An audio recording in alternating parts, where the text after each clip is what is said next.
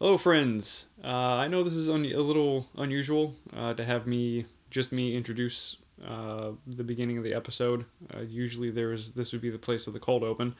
But when I was recording with Drew Robinson earlier today, we started just kind of talking, and we rolled right into the episode.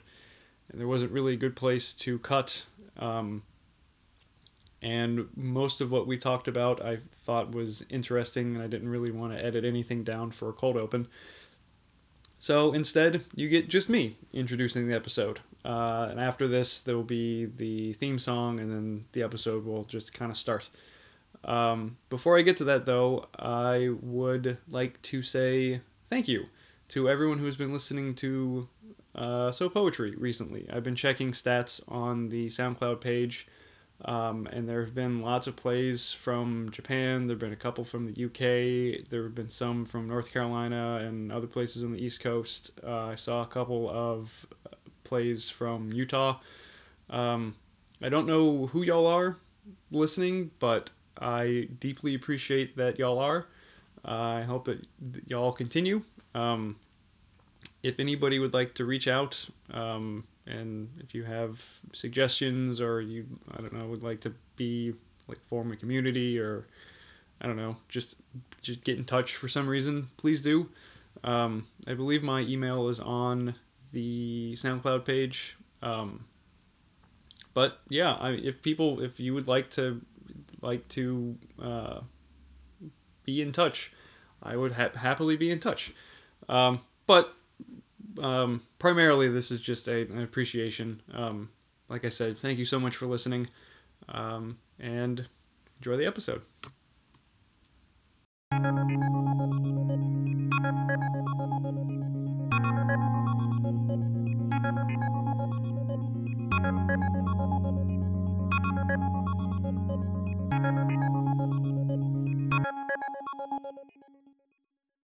I wanted to ask before we started, how are your D&D games coming? Oh, they're coming along. Yeah, I actually just started.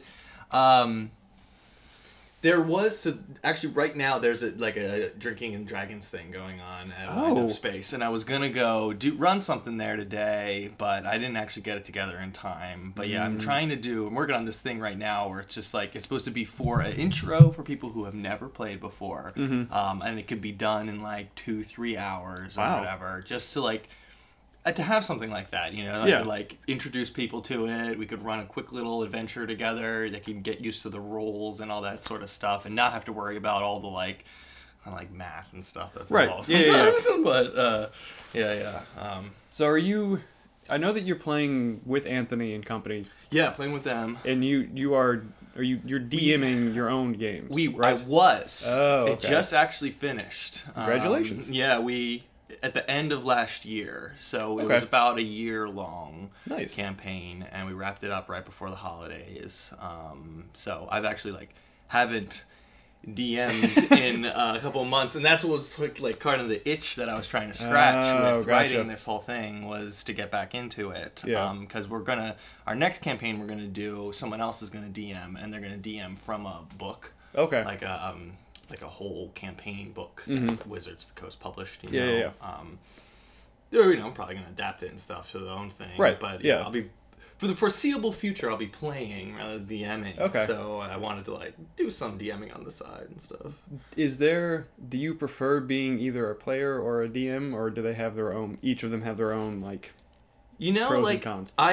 Because I started playing, and I, saw Anthony's DM style and everything, and so I was like, I really want to do that, try that out. And so after DMing for a whole year, and then playing in his campaign, and then playing in some other little short campaigns for the last couple of months, honestly, I think I like DMing more. Just because it's there's a lot more world building involved. You get to think about the whole town and everything people are in, and you get to I like the acting part of it, where it's not I'm always acting out. Instead of getting really inside of the head of one character and their motivations and everything, I act out every other character, right? Yeah, and you get to do the evil people and the good people and all that kind of stuff. So I like that mix of it. And yeah, I like sort of the the building of challenges for other people to try to complete, you know? Like that's really satisfying to me when they like figure out a puzzle or something. Oh, that is a helicopter? I don't know. Truck. Yeah, so is it a challenge to you to try to like to thread that needle between things being too hard and things being too easy? Oh yeah, definitely. I mean, that's why I feel like after having experience for like a whole year of DMing, I have an idea of what is manageable in like 2 to 3 hours. Okay. You know, and what how you step up the difficulties, right. You know, so the first encounter is not really that difficult. You're just kind of getting used to what the players can do and everything. But then, like, the boss, you know, is really where you get to shine as a DM and kind of, like, throw crazy things at them and figure out. And I'm assuming that if you're playing with people that have played before, that you could start off, like, instead of having a kind of, like, gradual learning curve, you can start off, like, if they're playing with characters that have been built up or that they're advanced, that, like, you can start off immediately, like, okay, you're going to deal with some hard shit. Yeah, I mean, I think so. I think there's still... I like starting slow because it feels more authentic, you know? Okay. That, like...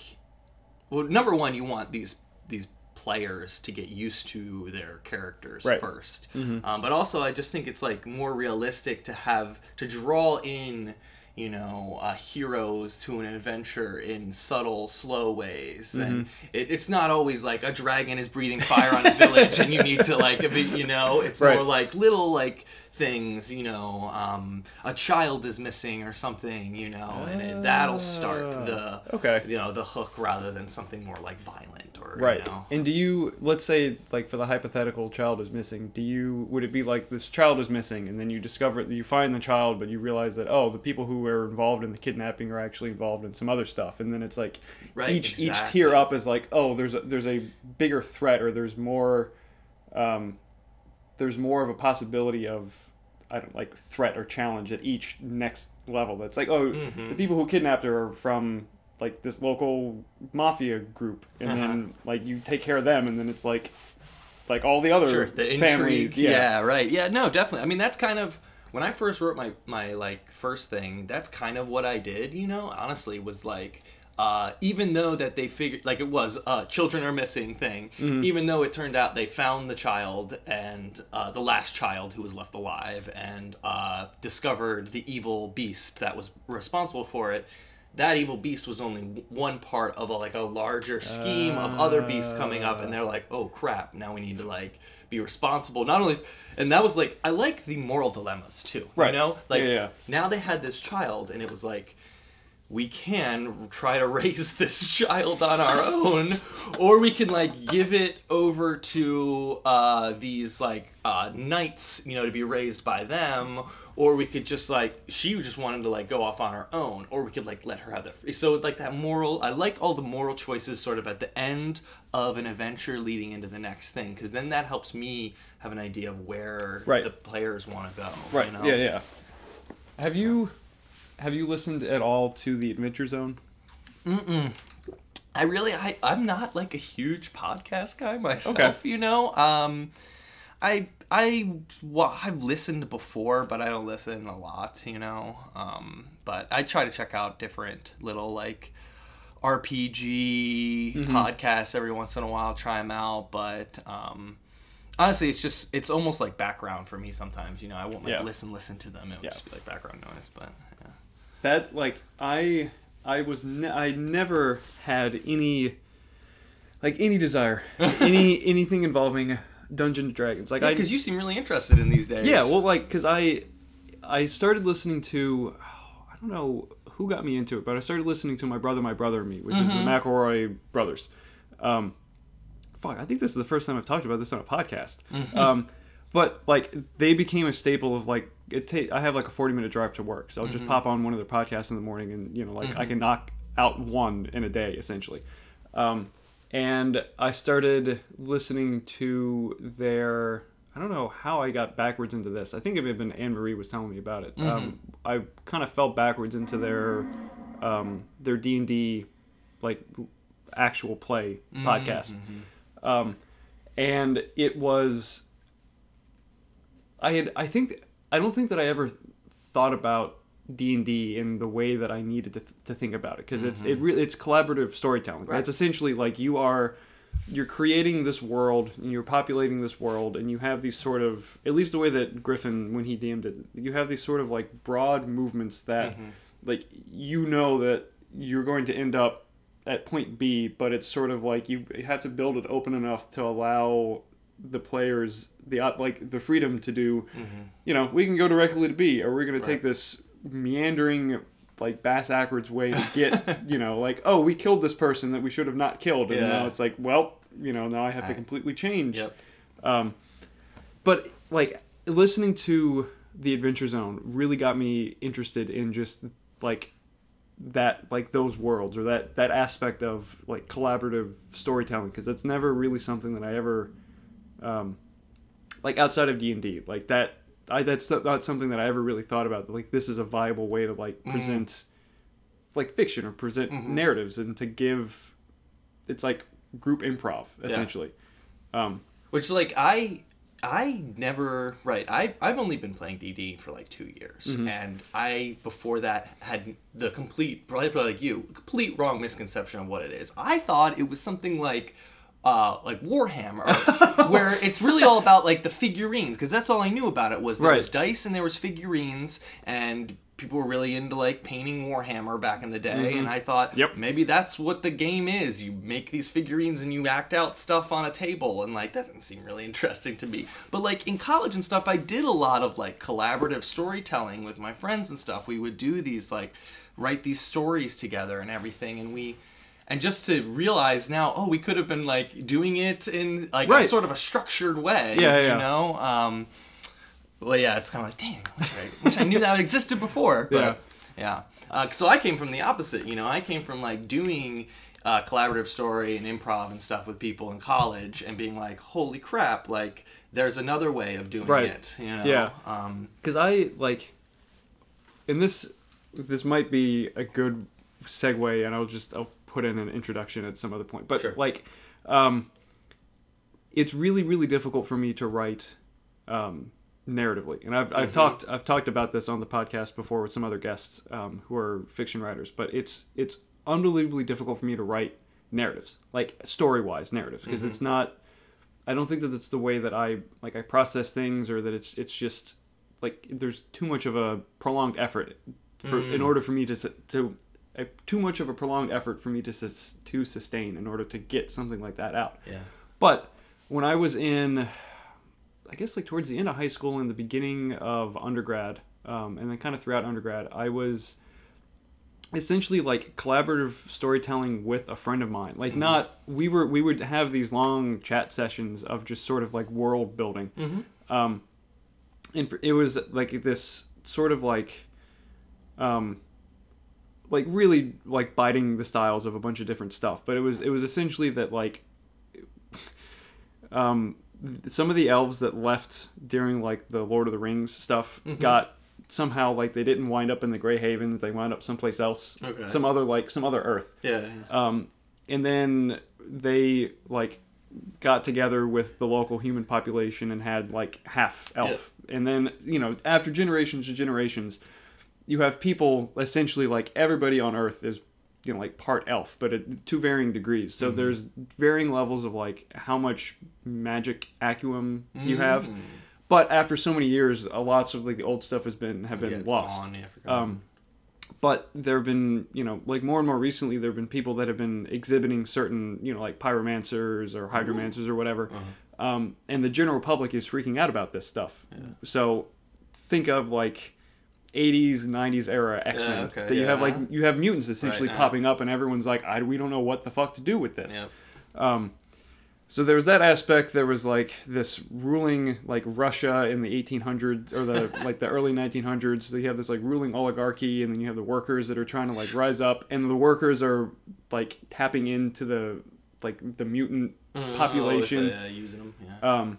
So it was all this like this turmoil of like trying to overthrow this government, like communists essentially take over, like Bolshevik takeover of this government.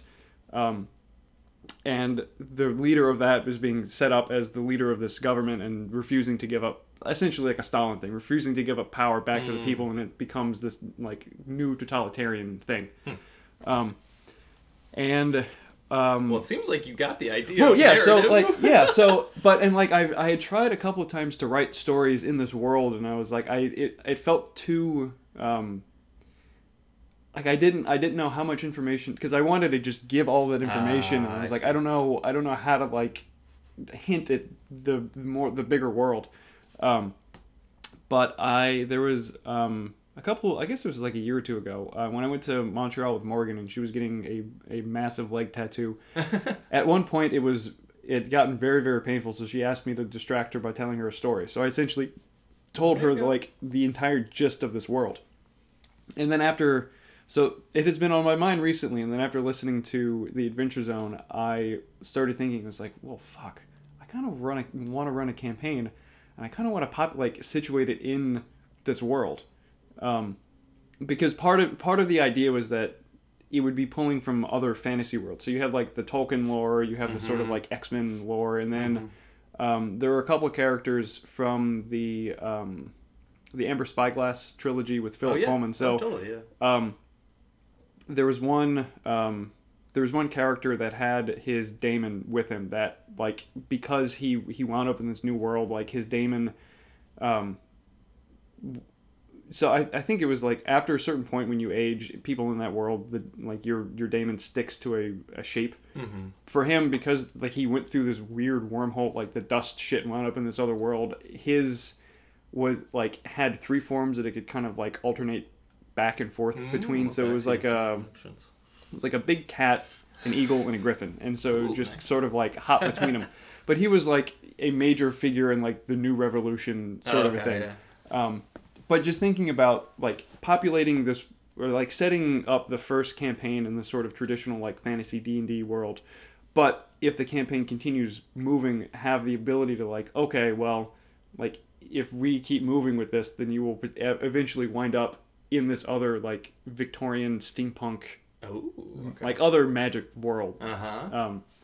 But so yeah, I don't know. Well, I'd say two things that I hear there that really resonate with me is like, number one, like using what you know, you know, like X-Men, whatever, Russian politics, like that stuff really helps narrative writing, you know, and I found that players really like it when they can recognize your influences too. Okay. You know, like even though it might seem a little like silly, it's fun. Right. Like, so I had one little adventure where it was pretty much Legends of the Hidden Temple. They had they found the parts of the Shrine of the Silver Monkey, and they had to like find the shrine and assemble it there in the right order, and then, you know, escaping the tribal guards and all this, you know. So it was silly, but it was probably one of the most fun nights we had, because as soon as it clicked with them, oh my god, this is like the feet of a silver monkey, I know what this is. This is you know, that was so much fun, you know. And the other thing is what was I trying to say? Oh, the I don't know how to describe it. So like when you're building a narrative and you're not like sure, like you're building a big world, you know, around everything, you don't necessarily have to tell them everything about it, you know. And like it's sometimes that little bit of only knowing so much about it is what's really interesting. And then having the option of different worlds, I love. I did that so many times. I mean, there's like, you can come up with many different reasons. They walk through a portal, whatever. But taking people to different worlds, you know, you don't feel like you have to be locked into that one theme, genre, whatever that you've started in. You can go other places. And I feel like having that option would allow the gameplay to not get to a point where it's stale. That it's like you have all these characters working in this world that they really kind of understand, and they, you know, the mechanics and the sort of like how to exist in this world. If you put them in another world, you really, it's like, okay, well, you have these characters that are like powered. Let's say you go through the portal and something goes wrong and like all your weapons are gone, or like you're for some reason you're stripped of experience, or so now not only are you essentially starting over with your character, but you're in a new world that you have to figure out of like, oh, we can't, like, we're dressed super weird right now, and like maybe they don't speak the language the same, or maybe it's like the ways that are courteous in this other place won't work here. So it's there's a new amount of, oh, I now have to figure out how to exist in this new place. Mm-hmm.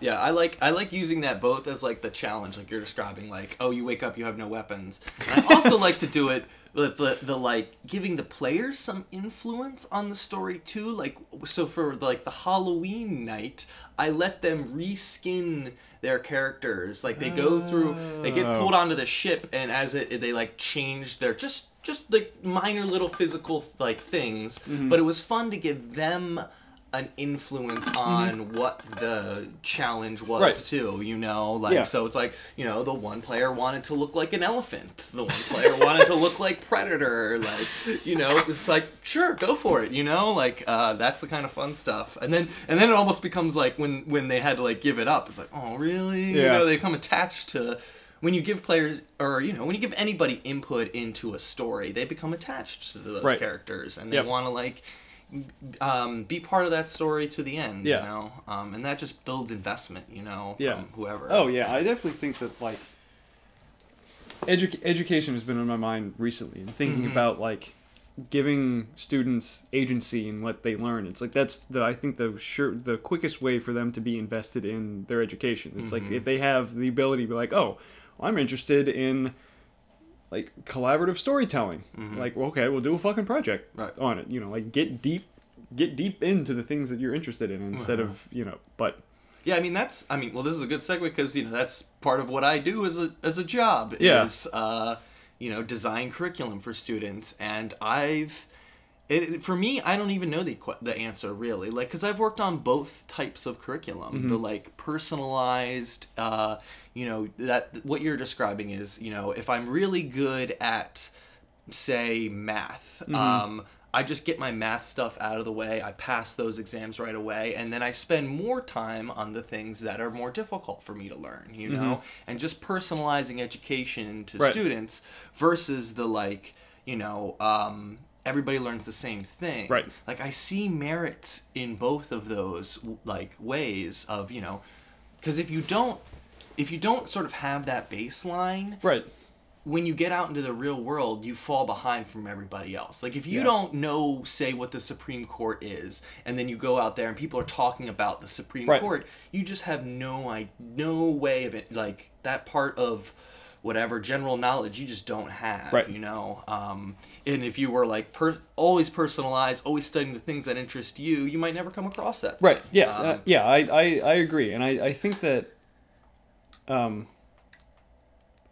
I think that there needs to be, like, in teaching, I think that there should be either, maybe not a course, but just at certain point in the year or in students' education, presenting them with that sort of that issue of like, you might not be really interested in learning about civics or like learning about like algebra or whatever, but there are certain things that you in general just need to be aware of, because if you're not, like, there's a, like you said, it's like you will fall behind, or there'll be a gap, or there'll be something that you're missing that you either have to put in extra effort to learn by yourself, or you're just never going to know it, which is like more totally dangerous, of not understanding and like, oh, I don't know how this works. But I don't know. I think that there's a way that you could teach kids the tools of like, I don't know how this works, I'm going to figure that out, instead of just like, I don't know how this works, whatever. Which, I don't know, I feel like maybe one of the better aspects of the internet is the ability, like, just the ability that information is there, and it's, like, you can find these things if you search for it, or like, like, there are tons of shit in InDesign I don't know how to do. Sure. So I will spend like, find a video it's like how to blank in InDesign, and then or like yesterday I was looking for I was trying to, you remember the old Windows like pipe screensaver. Oh yeah, definitely. I'm trying to find a way to generate something that's like a like right angle line pattern that's like random that I don't have to do myself. So I wound up in the like random walk generators or random walk simulators. Okay. And I was like, I have no idea what this is, but I spent like an hour and a half yesterday researching like random walk. Like Yeah. you're trying to make a dungeon map. Like this is how you program True. something to figure out how to make these. Random ways. Yeah, but so we've been talking for close to half an hour. Okay. I'm just going to jump into an introduction. Screw it. Stick the song somewhere. But hello, friends, and welcome to 30 minutes into season 3, episode 5 of So Poetry. I am sitting here talking with a rad person and rad poet, Drew Robinson. Robinson, right? Yeah. Okay. Who, as he said a little bit ago, you're still working at Words and... It's called WiseWire now. Okay. It's, we work a curriculum development company that partners with a lot of the big publishers to put out whatever content they need downtown Baltimore. Yeah. We've gone through some title changes, branding, all over the last few years, but currently it's called WiseWire. Okay. And you were, if I'm not mistaken, I believe that I heard a little bit ago you were thinking about teaching, maybe? Or I was. I was considering, because I have no experience in a classroom, Yes. and yet I am trying to write teacher guides and things like that. And I mean, I know a lot of teachers. I've read a lot about pedagogy, but I just don't have that practical experience, and that's why I was sort of considering it, was just to get my feet wet doing that, and to know as a teacher what I would want in, say, a teacher guide or whatever. Because I mean, I get a lot of great advice from past teachers and things like that, but I just don't know exactly myself what you could do in, say, 40 minutes, that kind of thing. Yeah. But yeah. Yeah, and yeah.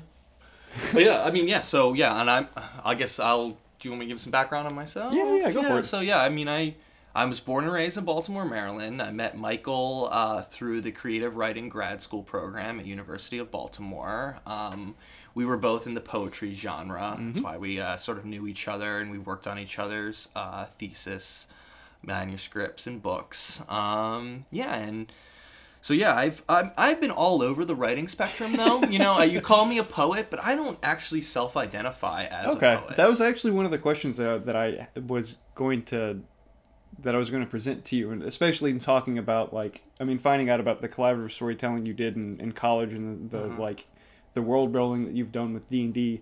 Like, would you consider yourself just a writer? Right, that's what I would call myself, as a writer. I don't get offended if people call me poetry or call me a poet, and but I like to write in all different types of genres. Okay. So I just I like to call myself a writer. You know, because so I sort of I bounced back and forth between genres so many times over my life that and now I'm sort of in that narrative fiction phase again of my life, because so I started when I was very young. I say the first thing I ever really was drawn to writing was I would make these little books, fold up some copy paper, draw on them, staple them, was basically poetry or Pokemon fan fiction. These little stories that is about the best place to start. Charmander and Bulbasaur hanging out one day, just what they did, and I'd write it all out. It would be the inside would be lined pages, so I'd actually write on the lines and everything.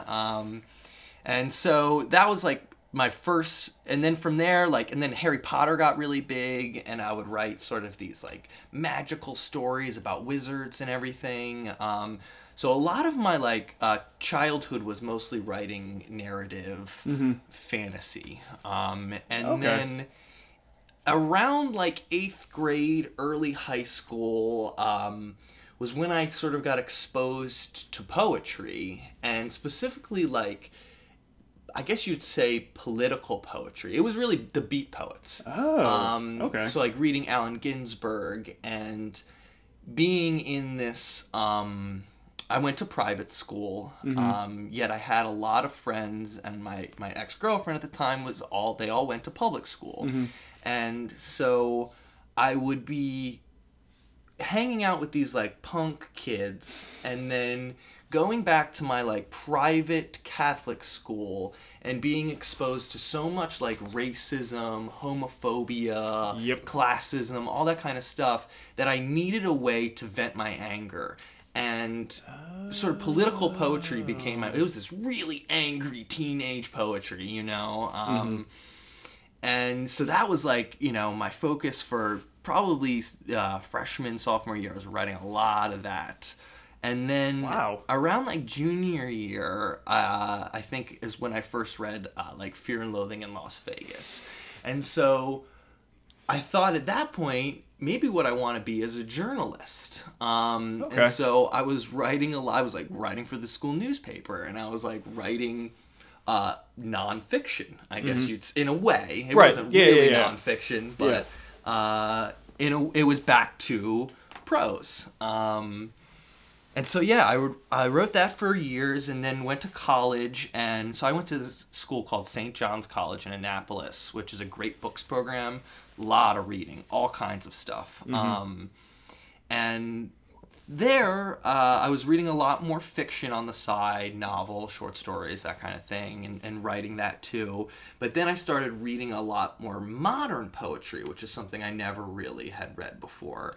And that ignited, again, a love of poetry, back to poetry again, but this time more about, it felt like beauty or reflecting on the human condition. It wasn't that sort of, I needed a way to vent. You know, it didn't feel like a relief when I wrote. It felt more like a shaping or a sculpting, the way, you know, you feel after you cook a good meal or something. You know, it feels like you made something. Right. I imagine that the poetry you were writing at that point was less... not like I imagine that like the poetry that you wrote when you were in high school, like the political poetry, is very much like there was a moral to it, or like there's like it like pedant, like it's trying to teach you something, whereas the poetry that you wrote later was more sort of like the literal definition of an essay is the sort of just like you're it's a contemplation, or you're just like you're entering into this space, and you're kind of seeing like what exists in there. Right, yeah. Just trying to like capture a moment or something. That. And then so that's when as after undergrad I realized, you know, I really want to get into writing. I want to actually, you know, work on my craft or whatever. And that's what led me to grad school at University of Baltimore in the poetry genre, specifically because I had, you know, from those last couple years just poetry. Yeah, like poems written that I could submit as a portfolio. Right.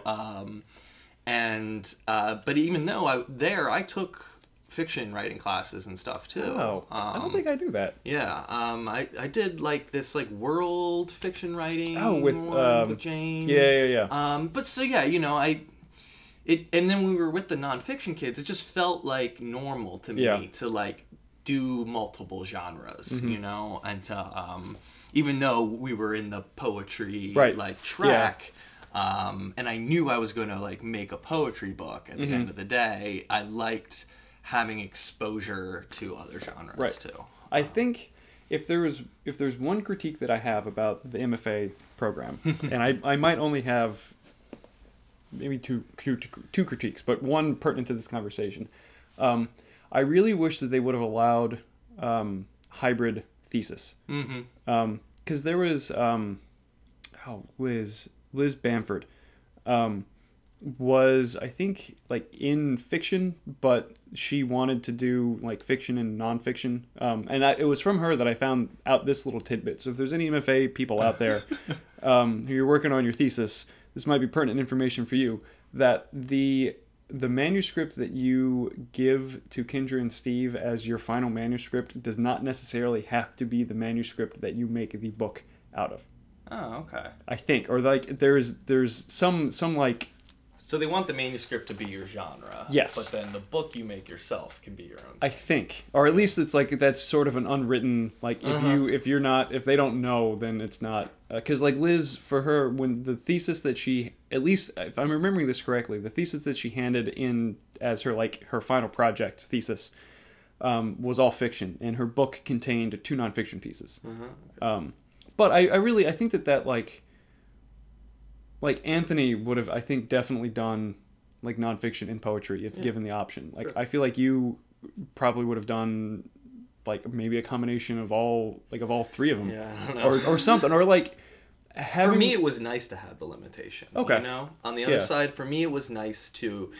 Because you could really focus like your attention and your efforts into one thing instead of having like a bunch of stuff that's like half thought out. For my first time, like laying out something in InDesign too, it's just like it made it a lot easier at the end of the day.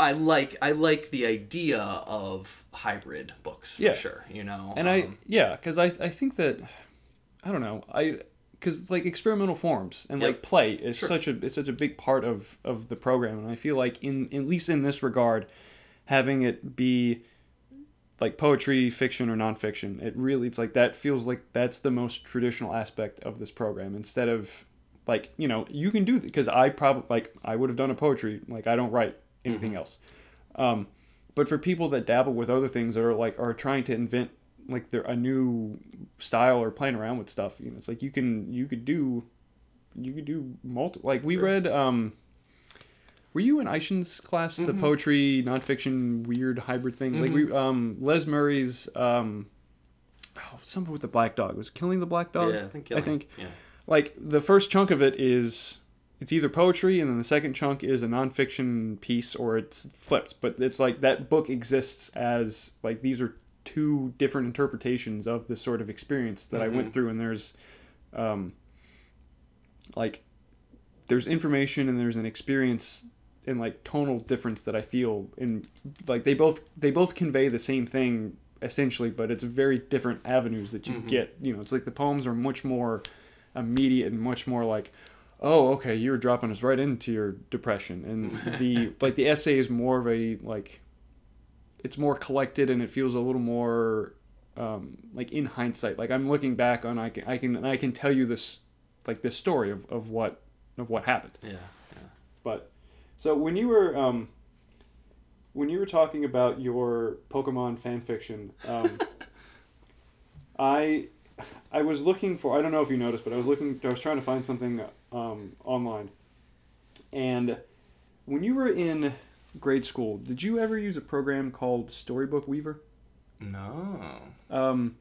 So Storybook Weaver, you had like backgrounds, and then you could populate it with like clip art sort of things, and then you could write a story about it, and you could have like multiple pages, like 3 or 4 pages, or more than that, or just like this is the stuff that's happening in this scene, and then you turn the page, and it was this weird like tinkling, like it reminds me of those like very like, it looks kind of like Doom but bright colors, and with like the text at the bottom and the old like 16-bit graphics, but like you make a story about bass. Right. Oh, that's great. So I'm gonna put this, I had forgotten about this game, I guess, or program, I don't know what you would really call it, educational game, for years, but I was, maybe like a month or 2 ago, the Aaron from the Game Grumps, in one of their playthroughs, was talking about Storybook Weaver, and I was like, oh my god, that's what it was called! So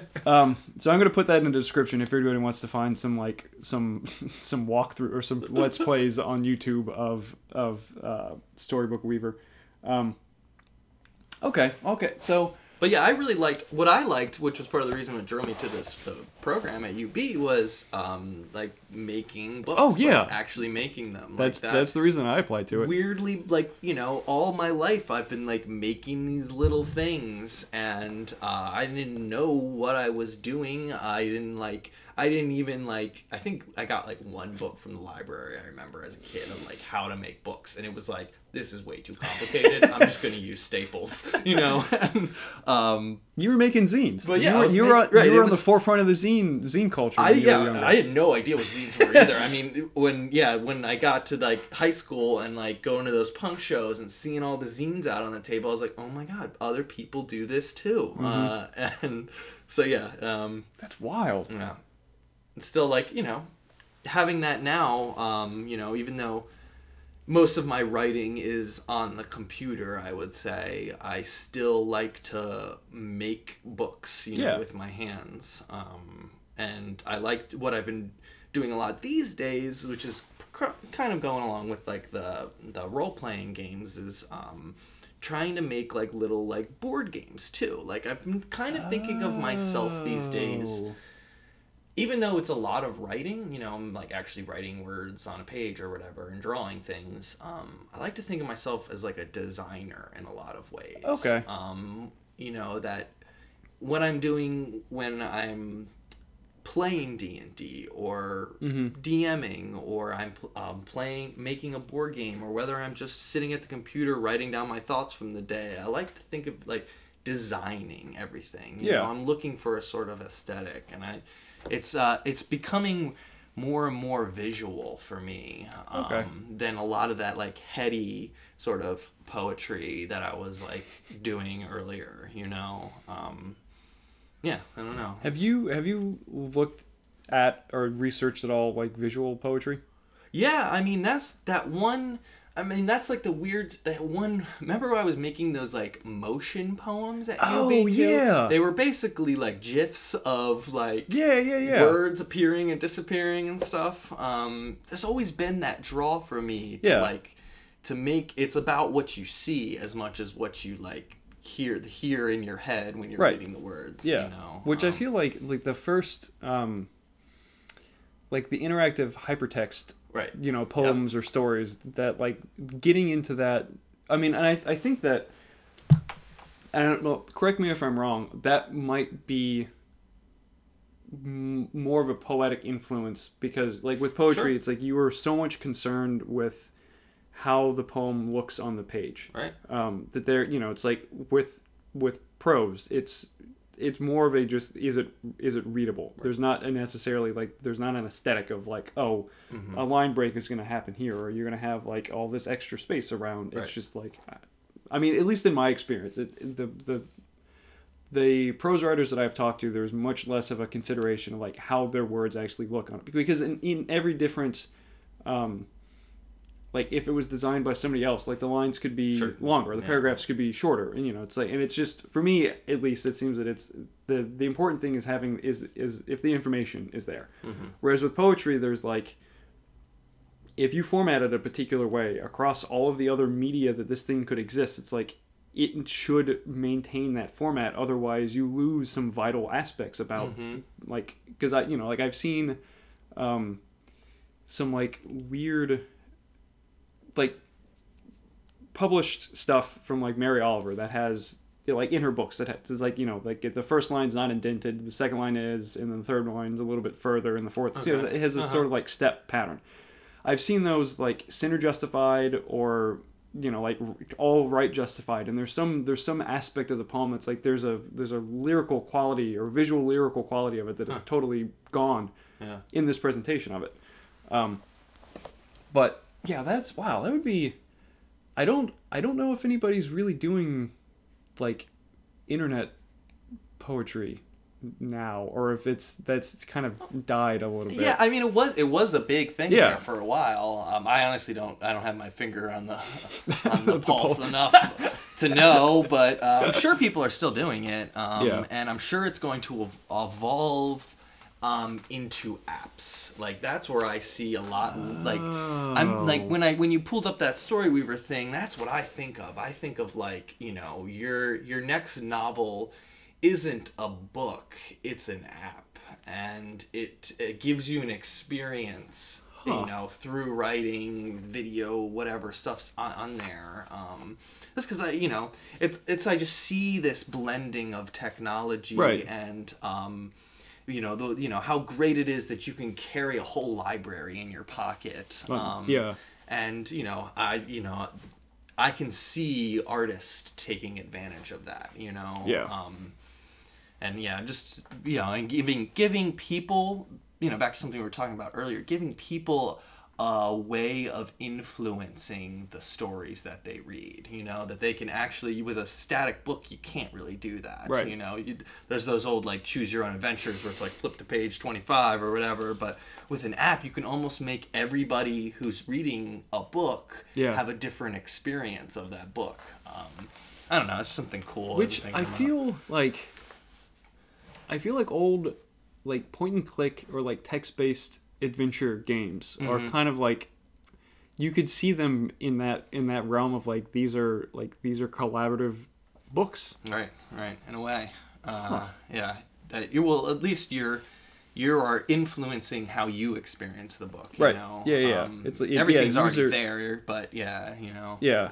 Which I guess like the more sandboxy video games that are coming out, like the new Zelda, to an extent. It's like you have the story laid out, it's like you have to save Zelda, or like you have to defeat Ganon, but there's like an infinite variety of ways that you could go about. Like you could jump off the plateau as soon as you get the glider and go face Ganon. Like, you'd probably die immediately, but you could do it.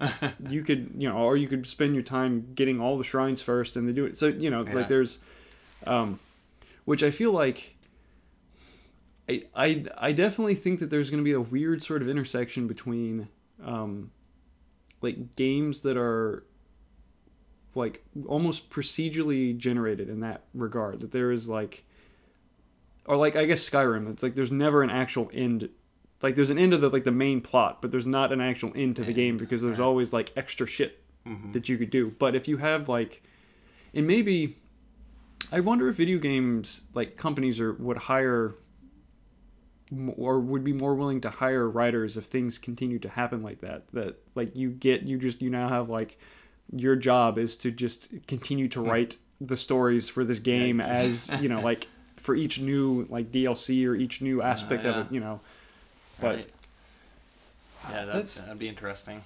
I don't know. I've never thought about games in that, or like an app in that regard. It's like this is a book. Right. Well, it's like a medium that literature could go into. Yeah. The way that literature, influences movies. People make movies of books, or that kind of thing. So if there was somebody who wrote, and I'm thinking of like whoever wrote House of Leaves, Mark something, but like a presenting, like let's say a book like that was presented as an app, like it did not exist in any other format except for this app. Would you personally consider that app a book? A book, right? Yeah, that's a tough one. That's maybe I would be hesitant to, but like the future generation wouldn't even blink an eye. Like they'd be like, yeah, of course that's a book. Like all my other books are on my phone. Like but we think of book as that like the physical, paper thing. It's when it's not a paper book, it's something else. Right. It's become its own medium. And that was when I was in Meredith's bookmaking class. That was something that or maybe when it was when I was like TAing for one of them. But there was a discussion of like, well, what, like, if ebooks exist now, like what, like how do you define a book, and then two, like what would, like if ebooks exist now, like what's the point of a physical book, or like why would you still utilize that?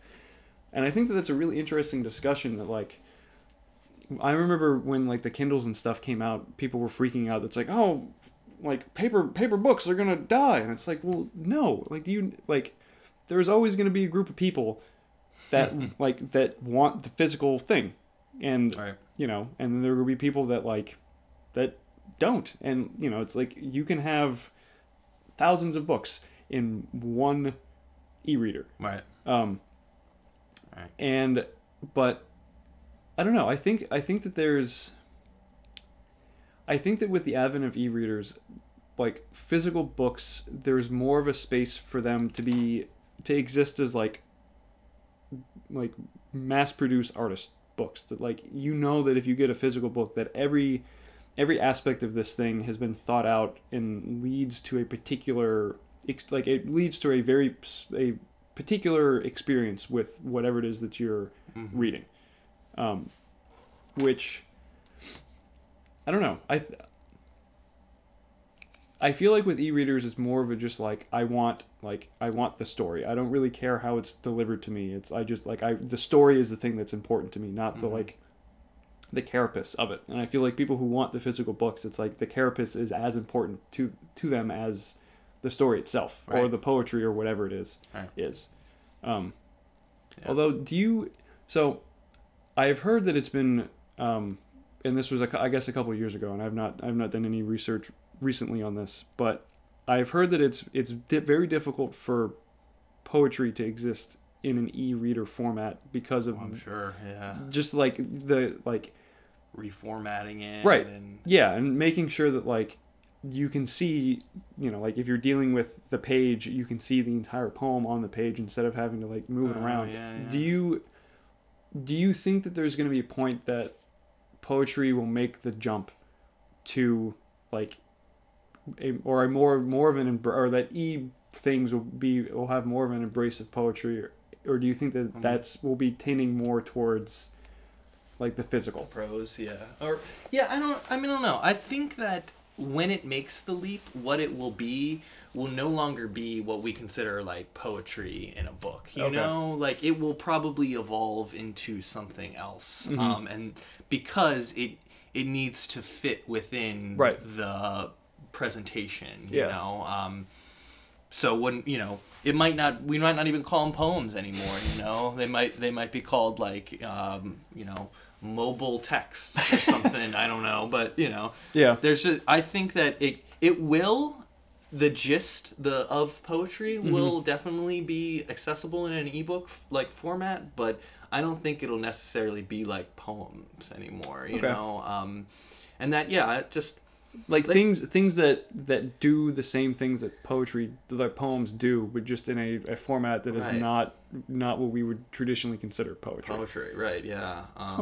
Just 'cause I think that like you said, like poetry is really all about like the page, and a lot of times when there is no page anymore, it's just not maybe a poem anymore. And because like I don't know For me, the reason I'm drawn to physical books is just simply like my job is reading on a computer all day. Yeah. And the last thing I want to do is go home and read on the computer. Right. I want to and just for the sake of my eyes, Yeah, right. But yeah, I mean, it feels like it's a break. It's a welcomed break for And I think that's also why there's been this like renaissance of board games and tabletop games in general. I think these days is that people spend so much of their time interacting with other people through the computer that this is a way for them to interact in person with people, to sit back down at a table and talk and see other people. So board games are the new like front porch. Right. Sure. Yeah. Exactly. It's a way to get people together. Yeah. Because so much of our time is like isolated behind a screen. And that's what that's why I think physical books won't ever go away, because there's always sort of that the new technology and then the reaction to it, Right. And I feel like computers aren't going away. So because they're not going away, I don't think physical books will go away. Right. Because there'll always be the reason to disconnect. Right. Simply because we're humans and we don't really unless we become something like else. Right. But we'll always want that. And I think that's I think a really salient point, because I imagine that like as technology becomes more and more ubiquitous, more and more people will be like online more of the time. Right. So in that respect, I think that like like physical books or like board games or something that takes you out of that virtual or digital space will be much like will grow in importance like exponentially. Like as you become more connected, these things will grow in like oh yeah, like I'm consciously disconnecting to go do this thing, and it's like I cherish this thing because it's like it's my one time a week that I don't have to be fucking online or know like plugged into anything. Right. Yeah. So we you mentioned a couple things or a few things regarding this question, but like aside from the beats, who were your big influences? Or like potentially another way of asking this is like, have you noticed major shifts in your writing, and if so, were there any particular like groups of writers or a particular writer that like sparked off that change or that shift? That's a good question. So yeah, I mean, I mentioned a few of my influences when I was younger, but the poet that I read in college that really inspired me was Wallace Stevens, and he sort of opened up my eyes to seeing poetry much differently than sort of the like classical way of viewing poetry. Okay. It was more of this intellectual sort of experience rather than simply being like sensual or maybe emotional. It was like I was like, oh, like poetry can be like about like the mind too. Yeah. And so that definitely influenced my writing for good or bad. And then I think so that's sort of when I went into undergrad with this sort of like probably too intellectual type of poetry. And then while I was there, I think one writer who kind of gave me the freedom to be funny too was Dean Young. That was another thing that I never like. I had read some like Ogden Nash and stuff in undergrad, like really silly, like limerick kind of poetry. But Dean Young just had this sort of like he was both like serious and funny, and just the way the weird words that would pop up in there, and like it gave me like a night like I was like, oh wow, I can write like humorously. That's like something that I never really did before either. For me, poetry was like kind of serious, and I was like, oh my god, like I can. It felt really good to read poems in front of an audience and have people laugh. Like that was, and then I was like, that completely changed. I think a lot of the like my writing style there too was. I did, because I remember in thesis. Like we're thinking back to some of your poems in there, it's like they were humorous, and I remember the quickly stifled pang of envy of like, because writing humorous, especially poetry humorously, is incredibly difficult for me to do. When somebody does it and seemingly does it effortlessly, I'm like, you bastard! Like how the hell do you pull this off? But wow, yeah, I think it was reading a lot of funny poetry that helped me pull it off. And then reading, then writing it, and then reading it in front of an audience and getting their reactions to help not only confirm what's funny, but gave me sort of a motivation to keep trying it. And I imagine that form of like immediate gratification feedback of like, I'm writing something that's funny and they're laughing at something that's funny, like that, like, yes. Yeah, right. And as a side note too, so like I had some friends who were doing stand-up comedy for a while, and it was really interesting to see the evolution of a joke there. So like from the like first time they would pitch, a joke, and then do it in front of an audience and see the audience's reaction to it, and then use that to inform the next way they told the joke, and then over that cycle, like it's like editing for comedy, right? Yeah, it's like a workshop. Yeah. And then eventually the joke got to a point where it became like a bit. It was like a solid thing. That they could just of course it would change in little ways depending on the audience, but it was almost like they developed a unit, a poem, a story, whatever, a bit. They had like through this editing process, like made a joke. And so that was just it, to see that and be like, oh, like I can find an analogy there with like poetry. You know, reading it in front of an audience and getting their reaction, and then editing it to like, however, not that you just want to do everything for the audience, but like it helped make it more like a solid piece. And you can gauge where people are engaged, where they're dropping out. The most recent guest that I had, Olivia Hall, I want to say mentioned something along those lines of like using the audience, maybe not in so many words, but like essentially using the audience as like the editing, the editing room, because it's like if you're doing spoken word or slam poetry, it's like you have that immediate interaction with in competitions and stuff, it's like it necessitates the audience being engaged and connected to your work, and you really get a sense of like, oh, okay, like this is the line of the poem that everyone like applauds for or shouts out at, and then like there's another, like maybe this line's not hitting so much, or like, oh, I don't know how I feel about this line, and then you read it and it gets that immediate big reaction, like, okay, this is I feel better about this. But just like comedians, though, like it can change from night to night.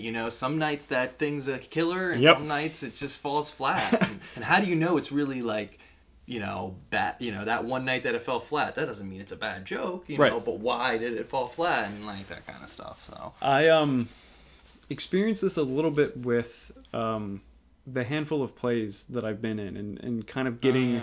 Because one of the plays that I was in was Midsummer, which, like, as Shakespeare, there's that immediate sort of like, they're like, it's riddled with jokes, but like you have to present it in the way that to tell it like a joke. But I did when I was in, I think this was my last year of thesis, was in The Shape of Things at UB, and there were some like funny moments in that, or just like moments that are shocking that audiences will gasp at.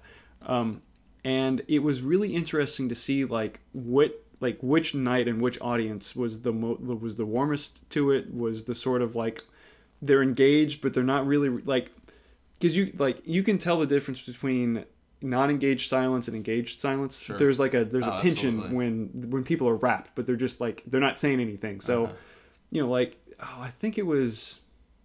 I think we opened on a Friday night. We had a Saturday night show and then like a Sunday matinee. So Friday night it was real cool. Like the reception to it was like, okay. Mm-hmm. Saturday night was a blast because people had gotten into wine a little bit early. So they were warmed up. They were a little looser. They were interacting, and then Sunday I think it was sort of like people didn't react, but you could tell they were paying attention. And it was interesting, like I want to say for that Sunday night, like after doing like a Saturday night and telling like some of these moments they got uproarious laughter, have like playing that same, like saying that same line and have it be nothing, and you're like, okay, well we just got to move on, But yeah, that's really I think that presenting poetry live is such a like. There's so much more of a consideration of, I think, the audience than if you are like if you're writing a book and you have a person reading a book. Sure. Yeah. Because you can kind of almost count on someone's undivided attention when they're reading a book, because it's just them and your words, and that's the transaction. But when it's a big audience, like anything can be happening in there, and it's up to you to kind of command the attention and command the energy and direct it certain places. Well, it definitely takes practice. The first couple times you get up there in front of an audience, it's nerve-wracking, but yeah, that's the tough part, is those moments when like something goes wrong, or someone trips over a chair and causes a loud, how do you react to that in the moment, and that'll a lot of times define how people either get back engaged in your thing or not, you know. And yeah, that's the tough part, because that's like a lot of like, it's almost like to me, it's like what a teacher needs to do. You know, I don't actually know, but you know that they're up there and they need to react in the moment as things happen in the classroom and with their students' attention and everything. You know, oh fuck, I like how is this not? How are teachers not required to take at least one improv class? Like, because I think that. Because I never really thought about it in that regard, that like you are essentially, your teaching is a performative role, right? And that some people like don't react well, and it's like everything, they have to have everything like planned out, and as soon as one thing goes wrong, it's like you like, I mean, I don't know if you had a teacher like this. I had a couple that like, you could ask them a question or get them telling a story, and then like that's it. Like class is done. Yeah. You know, it's like they're in their own. You know. Oh, definitely. Yeah. But like I wonder, I really wonder if that would affect, or how that would affect teachers in the classroom, or just maybe like comfort in the classroom, if they've taken like an improv or like an acting or something that involves them to, or requires them to be like essentially willing to just go with the flow and like understand how to navigate those moments and that energy and that time, and like if things derail, like you got to get them, you have to get them back. Right. Yeah. I mean, I think generally speaking, you know, humans have trouble sometimes. Well, some people have an easier time with change than others. Yes. You know, and change is always difficult, and you know that. I think in a lot of ways, improv is good just for that, you know, to be comfortable with things changing and knowing that, you know, when you have this grand plan in your head and it doesn't go according to that plan, it's not the end of the world. You know, things will still get done. So yeah, that, you know, and I don't know, I think teachers will learn it. You know, they learn it. They have to learn it one way or the other. Whether they take an improv class or not, but they it's definitely something about teaching that like I had not really considered before, you know, is that it's a lot of the job is reacting to your audience, you know, and that's why sometimes it feels silly for me to write these teacher lesson plans, because I know a lot of teachers are just going to throw them out the window, you know, anyway. Or like they take the gist and then they kind of... I don't have to count it down to the minutes of what exactly needs to happen in a class, because who knows what will happen in those 5 minutes. You know, some kid might throw up. And then you don't, you know, you lost those 5 minutes. How do I get back to this one topic? You know, don't worry about it, you know. I just had an interesting thought when you were talking about like improv and change, and in that regard, it feels like improv is almost at the heart like a Buddhist practice. The understanding of like the at least in the sense of like perception versus reality, and like understanding the things that you have control over and the things that you don't have control over. Because in those moments of like when you're in like an improv skit and it's you're totally just freestyling, you have no control over anything other than like your reactions and like what you say in these situations, because it's up to everyone else to figure out like how this thing is going.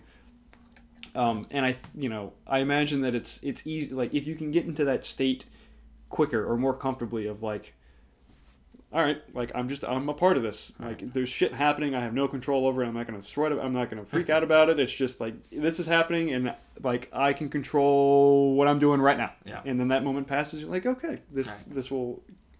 Yeah. Detaching yourself from especially your own creations, you know, like when you're writing, is very difficult. How like going back to like D&D story or world creation. Is it difficult for you, like if you have this big story and you have characters that are like players that don't want to go the way that you want them to go, is it difficult to allow them to just go with it, or do you try to corral them back to the main story, or? It depends on what it is. I mean, so you know, like in my most recent campaign, I had this whole like pathway, and they definitely did not go in that pathway. But like, yeah, I had all this other sort of parts of the world built that they never even got to. And like, sure, it was like disappointing that we didn't get there, but at the same time, for me, it was kind of like, oh, like, this is kind of good. This is kind of like, I have more out there than they even got to. It's kind of like I already have volume 2 in my mind, right, or something like that. Yeah. That you can always you can reuse it for something else because they never did whatever they were supposed to. Exactly. It's not like it's gone. You know, it's always there. And that's for me, like, sort of the why I don't get upset when they don't go according to plan, is because that stuff's always there and it could always come back later. You know, I did that. One completely thing they like totally went right by came up later. You know, it didn't have to like disappear forever. Right. I can find ways to weave things back together. Yeah. And if it's like, because it's a thing I felt like was valuable, or like, you know, I was kind of attached to that story. I wanted them to meet this person. Yeah. Which I just, when you were saying that, just made me think of like the big shift in my understanding of revision. Was an aspect of the big shift was that, like, if you have a really killer line in a poem that doesn't work with that poem, you can just take it out and put it somewhere else. Yep. It's like you don't have to get rid of it. Like, if it's really killer and it's great but it just doesn't fit, like, you can, like, it will exist in some other format in some other poem that you've probably not written yet, or you may have written that's like it's missing that thing. But that idea that, like, just because you don't use it for this thing doesn't mean that you can't ever use it, or that you have to just like chuck it and it's done. It's like, no. Yeah, right. You still do it. I mean, I have many Word documents of that, just like stuff that I removed from something else, but I didn't want to delete it, you know, and it's just a bunch of little snippets, and I go back through, I'm like, what do they even mean? Where do they even come from? But it's cool to see that, you know, to have that stuff. And that's a lot of the way that my writing process actually works, is I would say... Which is another question I was going to ask you about. I would say the way I write is, first I start in like a notebook, and I, you know, when things come to mind wherever, I collect sort of writing in physical paper notebooks. I sometimes do that on the computer too. You know, if I'm at the computer and I don't have my notebook, you know, I'll make a Word document for that kind of scrap stuff. So yeah, I have that, and then, you know, later, it could be weeks, months, years, I'll come back to those notebooks and I'll dig through them, and I'll sort of be like, oh, I remember this when I wrote this. Like, now I'm going to like capture that moment in an actual piece or something, and then that's when you make the new document and start writing that thing out from there. So I may copy over what I wrote. I may just rewrite the same idea in different words, you know. That kind of thing. And then so once it's in that stage, is where I will like, it'll either be like that as part of the editing, you know, is the transfer from the paper to the Word document. Yeah. As I reread it, I'll edit it, that kind of thing. But that's kind of my process, is this weird sort of collecting, archiving, recording my life in these paper notebooks, and then coming back to them way later and extracting what I feel could be an actual piece. It's like you're making wine. It's like you collect these things and you put it away and just let it sit for a while, and then when it's ready, you go back and like you taste it, you're like, it's not ready yet. Which was a lot different than the way I wrote as a kid, where it was like in the moment, passion, feelings, gotta get them out, word vomit type of writing. Which I still like to do that. I still like to do the like stream of consciousness writing, but it often is hearkening back to something that I wanted to capture before. And part of it is that process of figuring out, like, why did I even write this down, you know?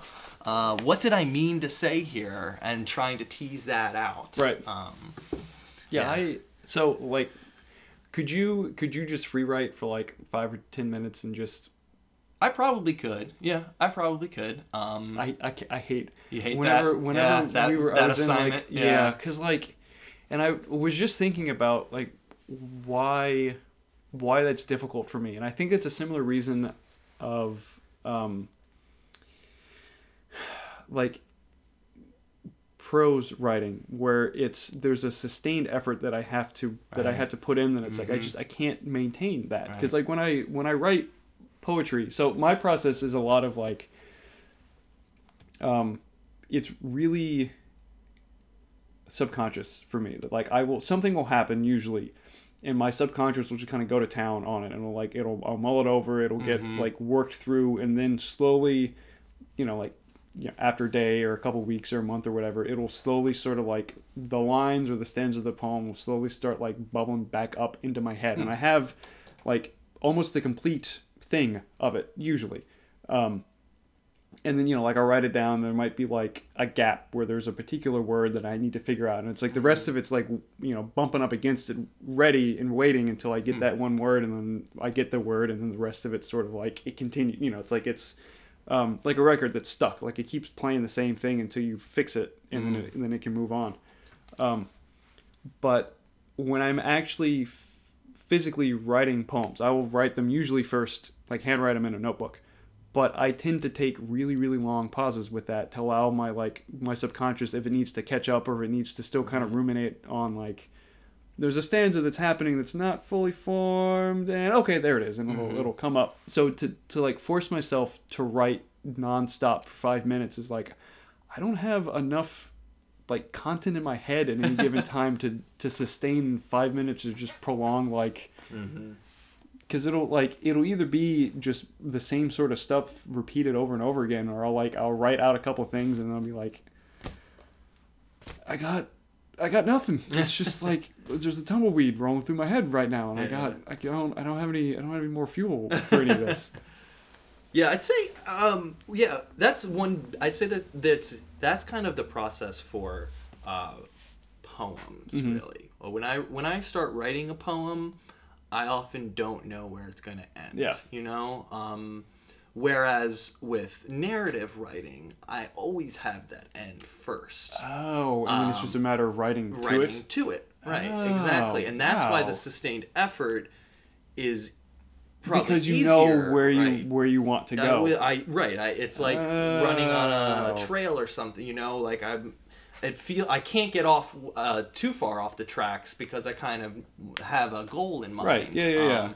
And that I can take several ways to get there. And that's something that I always sort of when I write a story or whatever, I'll make an outline. I'll always sort of be like, these are like the things I want to hit on.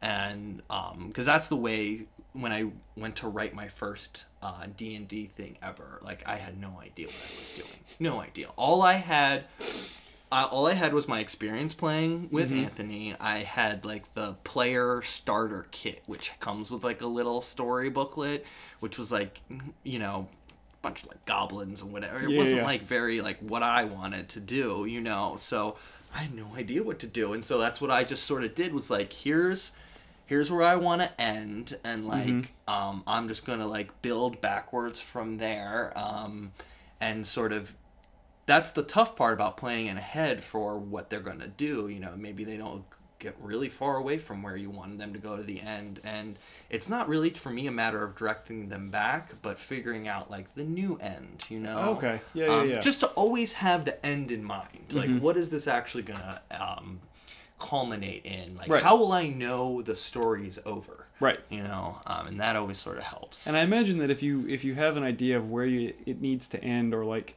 if you can still kind of like you can still get to that ending, but in the individual steps of like if they wildly veer off course, you're like, well, I still know that it needs to go this way, so this next thing can happen, and then this next thing can happen, and it's like it can continue to trend towards this way until like I might be able to get back onto the main track, or like this now we're just gonna be off-roading until like we will still wind up in the same. Sure, yeah. I mean, the when I free write like that though, it's not really with Right, an end in yeah. mind. It's when I do that, what I would often do is just try to pick like a tone or like a voice, like Okay. because that really helps me. Is if I can imagine myself as like a character, say, and just the type of words they would use and the way they would phrase things. That helps me write a sustained, Yeah. whatever, because I just imagine I am that person and I'm talking about whatever I wanted to talk about, and Yeah. then I can just flow out from them, what they would say, Right. and I like that. I like reading narrative that has a really strong voice like that. Okay. That really feels like it's coming from some. It's not just like a newspaper article Right. where Yeah. it's just describing the facts of what's going on. I like a really strong voice like that, because, and then I feel like I'd like to write like that too. With it coming from some sort of person, and you can as a reader, you can sort of identify with that voice. Yeah. You can hear it a certain way in your head. I've experienced that a lot with actually, well, two of the books, the Raymond Carver for me. Oh like, yeah, exactly. Like, the fact that his like, I guess in a sense, like his characters kind of sound similar because there is like a certain like brusqueness and like, but they all feel like different, like individual different characters to me. Like maybe let's say they all come from like the same Midwestern town where they're not super forthcoming with information, but yeah, like every time that I read one of his short stories, there's definitely a sense of like it's easy for me to imagine them as an actual person because the voice or the tone or whatever, the presentation of it feels like it's so emotionally true. Mm-hmm. But so when you write characters, is it a situation where you have essentially like two characters that you just put together and you just let whatever happens between them happen, or do you try to embody like the character themselves if you're writing? And then like, so if you have like two characters in a dialogue, are you hopping back and forth between being in the head of one and being in the head of the other, or is it more of like you're kind of watching a movie and you have these two characters that you have kind of an idea of how they are and what they would do, and you just put them somewhere and you just record like what the situations that they generate? Yeah, I don't know. I mean, it depends on what style I'm really going for. I'd say for me the easiest is this like a single character. Okay. Coming from a single character's point of view, the bouncing back and forth is sometimes hard. Sometimes for me, and I find the step back, the just like observing what's going on, is kind of like boring for me sometimes to write, and I'd rather be like invested at least from like one perspective, that like limited third person or something. I like that. I like to write like that, because it's for me the what I like to read too, and it's just sort of the way I feel like it's most authentic sometimes to like the human experience, because you're only getting stuff from your perspective, Right. There's no, unless you are like a Buddhist monk, you really don't have that like objective perspective on the world. You're always sort of like invested in things, attached to things. Yeah, it's always centered in you. Yeah. Yeah. Right. So is it? Do you prefer writing that to like a limited third person narrator versus like a first person?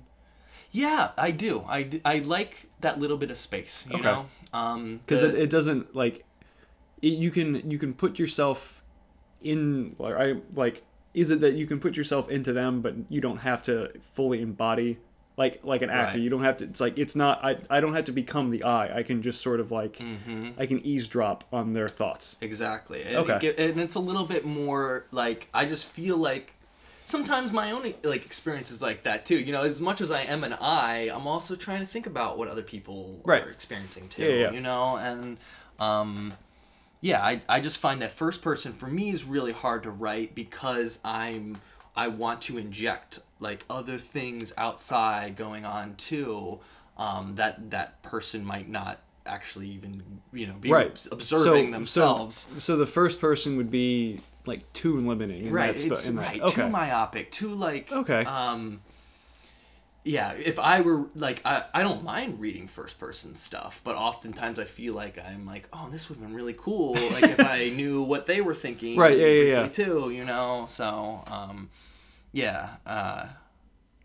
I feel like first person for me is really hard to write sometimes because I feel like I'm putting myself too much in a box. Yeah, Yeah, because I feel like with first person, like any extemporaneous detail that you get about like the surrounding world of the story that's being taken place is filtered through the first person's or the narrator's perspective, whereas in third person you can drop in these little bits of stuff that it's like you as the author are describing this thing or have noticed this thing, and the like like you can create what the day is like, and then you can put the character in there, and like you notice that the stuff that's happening around them, but the character might not, but you can still interject those details or those experiences. All right.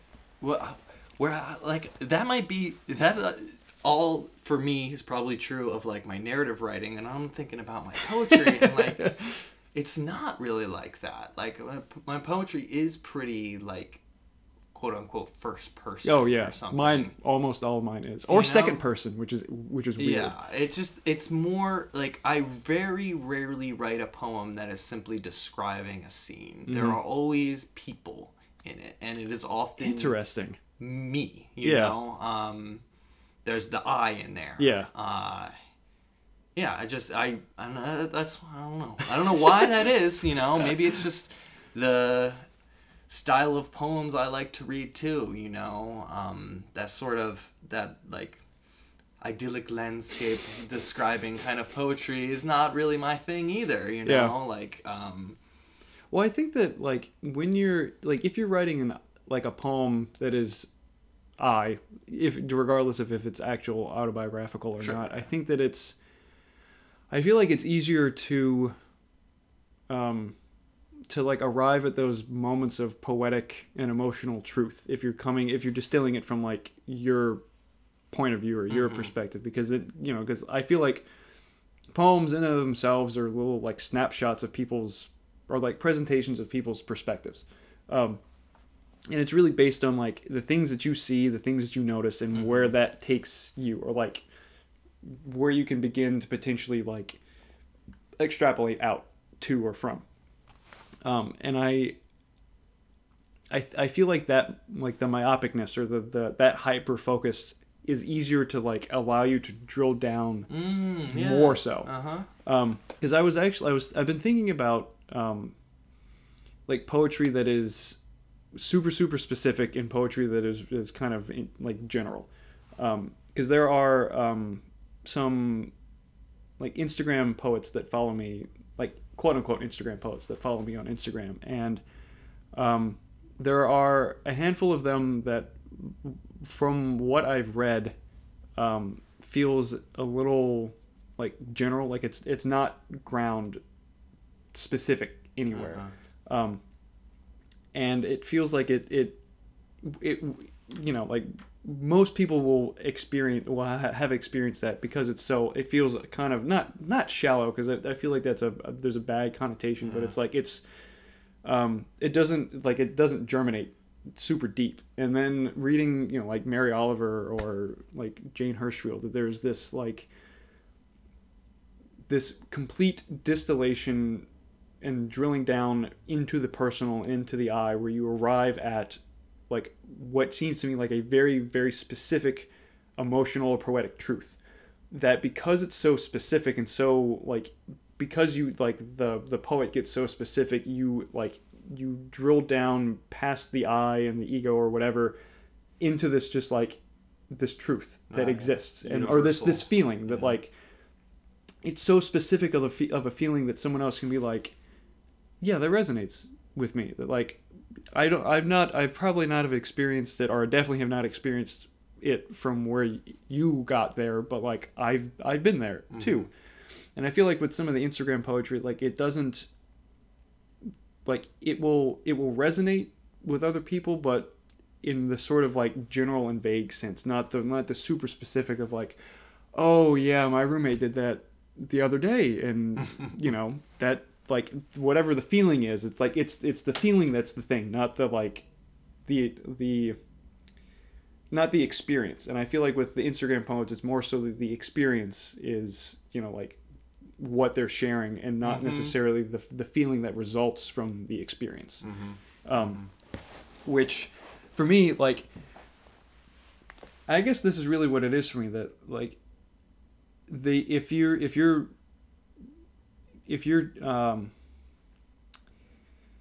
offering an experience,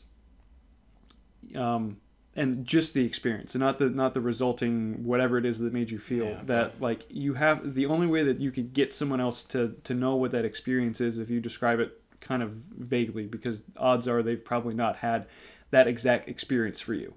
But if you're trying to get to the feeling, or like the emotional core of whatever that experience is, you have to go super, super specific. Otherwise, you're never going to arrive at the like you need to see that, like, I went through all of this thing, and it led me to feel this. Right. And the feeling of like, I can't describe what this feeling is, but I'm going to give you exactly what happened to me in order to feel this.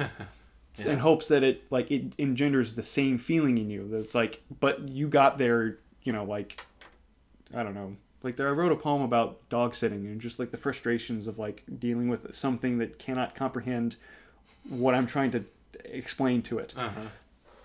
Which for me, it's like that happened, like it happened because I was dog sitting. Moment, right? Yeah. But like for me, the important thing about that is like the feelings of frustration, the feelings of like suddenly given power over this thing that like I don't want to be responsible for this, and I think that like most people have had a moment of like, you are like, I don't know how to explain this to somebody, or I don't know how to wield this power, and like that to me is the important thing. And however you got there, sure, that's how you got there. But it's sort of like it backtracks of like experience down to this feeling. You read this thing and you arrive at this feeling, and you're like, oh yeah, okay, that's how I got to this. Yeah. But I don't know. I think that with narratives, because it's not like you're not trying to get super deep, but more, I mean, maybe deep, but like you're trying to expand out into the story. That, I mean, having the third person limited gives you that sort of that distance, or gives you that expansion that you can situate yourself in, and not have to be like blinded on to like, I can only write about the things that the I, or that I, quote unquote, have noticed and have seen. Yeah. Right. Yeah. I mean, I totally agree. I think the more specific writing is, the better it always is going to be. Which is weird that like you get that moment. It's like it's so fucking specific, and then it breaks that barrier and becomes this universal. Well, it's really funny you say that too, because so like my partner judges this scary story writing contest every year at school, and they must have been told to be very specific in their writing. So what ended up happening was it was 6:32 p.m. on Saturday, February 14th, and then it would be like at 6:42, like Jane's mom got home. At 6:45, she said, and it was like way too specific. I was like, man, these kids are like keeping track of how long it took to like go up and down the stairs, and like it was really funny to me, like, because that is like the extreme of like, like you read really specific. Oh like, man.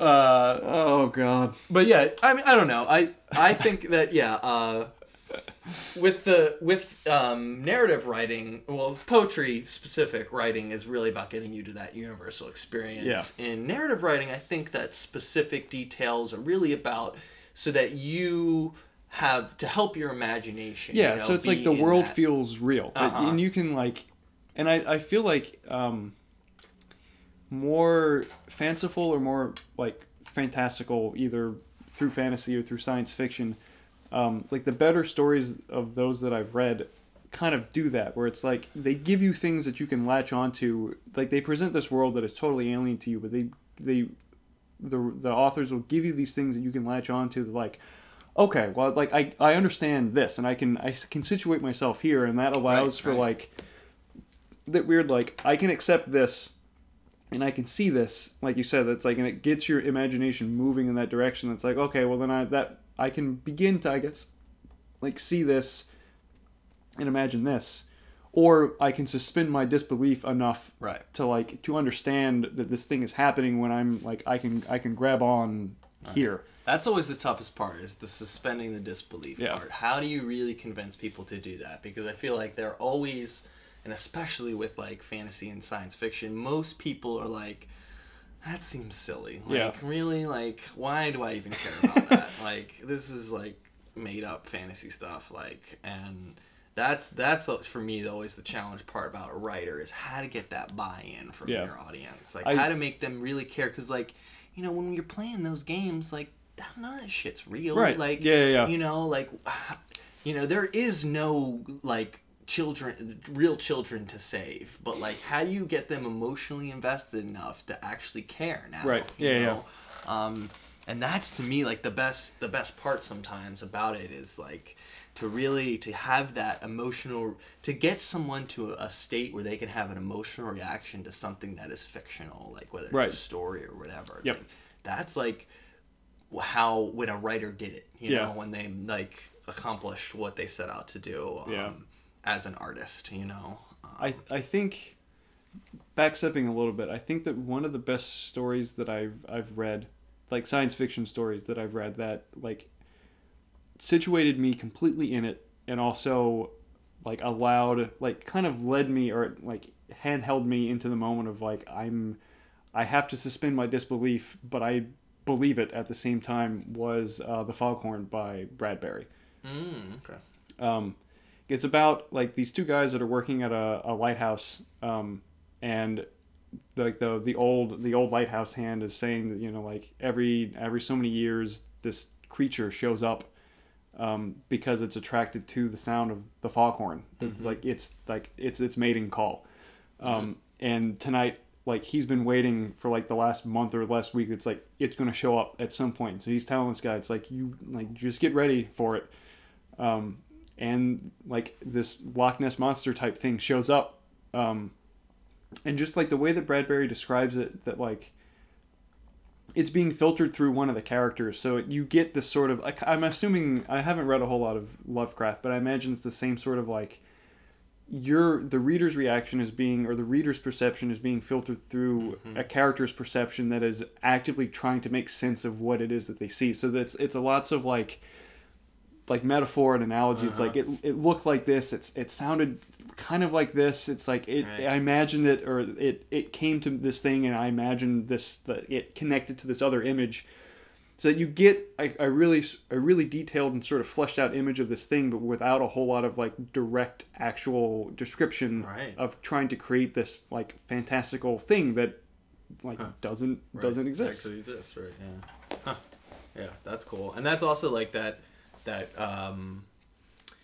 it's best when readers have their own sort of like interpretation of things, you know. That's why a lot of people don't like when books are made into movies, is they're like, that is not how that character appeared in my head, you know. And like, by using metaphor and simile and stuff, there is no like actual monster, you know. It's just the way you have interpreted all of these images, which is, you know, like the whole adage with like horror movies, that it's like, as soon as, you know, like so many horror films, it's like, it's so terrifying, and as soon as you see the thing, you're like, oh, because like the thing that they've created cannot compare to the own dread and like terror that you were concocting with your own mind. Yeah, totally.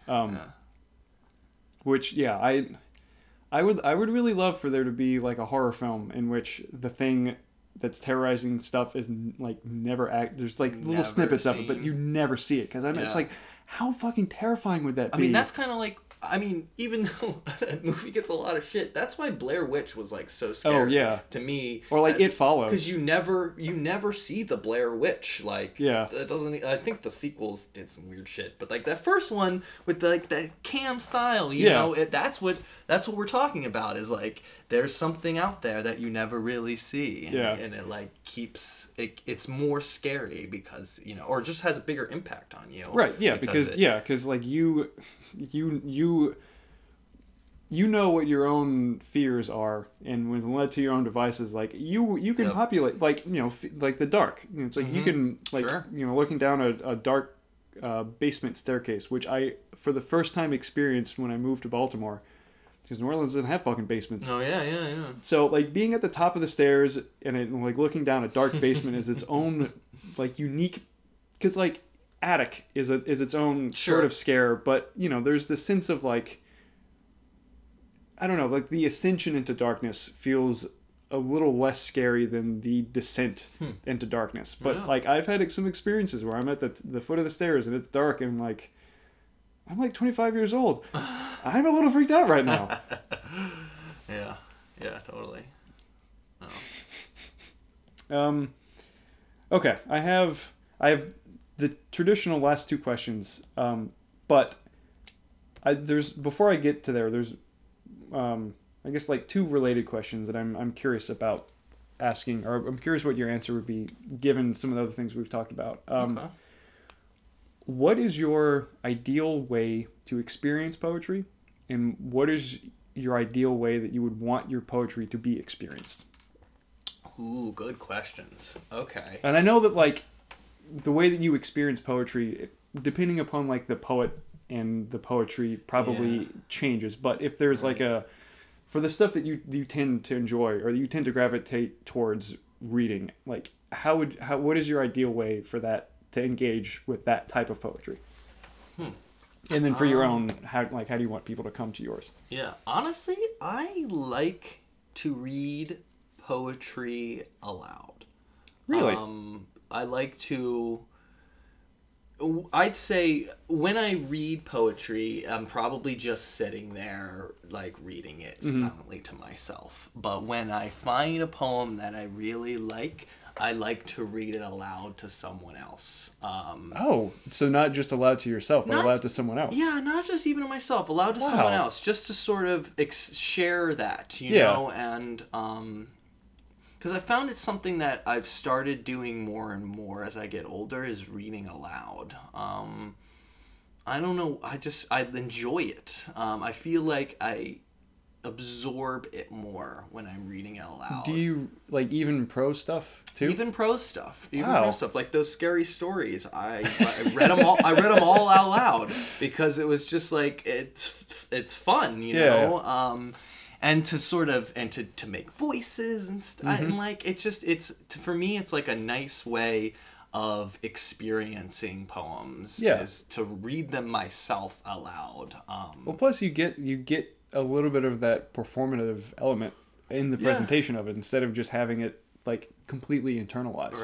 Right, exactly. And just to, I mean, you know, something I struggle with is pronunciation sometimes, so I like to like practice, you know, speaking words, make sure I actually know what this word's supposed to sound like, you know. So I'd say that's probably my ideal way of reading poetry, experiencing poetry, is actually to read it aloud to someone else. And my own poetry, honestly, I I like when people read my poems and like don't tell me, you know, like I mean, that's ideally if the way that people would experience my poetry would be like a private thing, you know, like I'm not like a huge fan of reading my poetry to other people. I like it, you know, but it's like, to me, the best way is for someone to experience my own poetry would to be like read it on their own and then just, you know, take what they will from it. You know, it's really embarrassing sometimes for me to talk about like the meaning of my, like someone be like, I really thought that like the poem really got at this and that, and I'm just like, ooh, I don't know, like, okay, you know, yes, I agree. You know, like, you know, that's just like a really, I don't know, uncomfortable conversation sometimes for me. But yeah,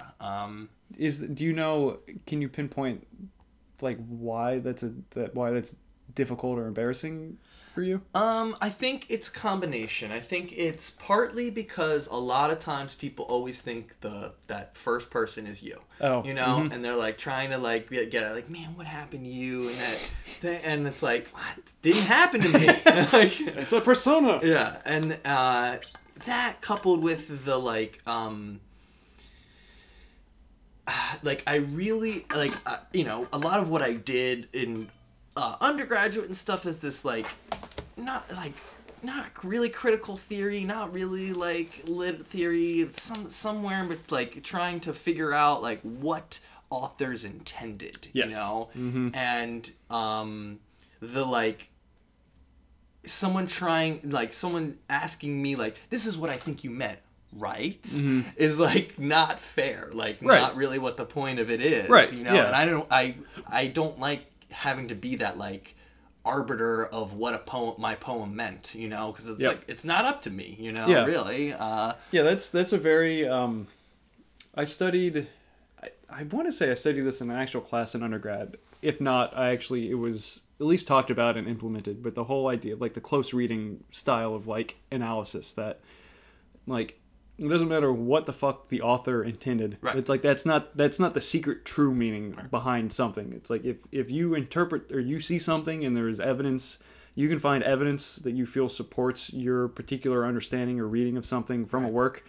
That's a valid response. Yep, exactly. I think that and sometimes it's interesting because like I do a writing group with Anthony and Tyler. And at our most recent meeting, some of the poems that I submitted to be workshopped were poems that I wrote in response to either other readings or like there's a musician that the guitarist Hiroya Tsukamoto, who I'd highly recommend anybody listening go check him out. He's fantastic.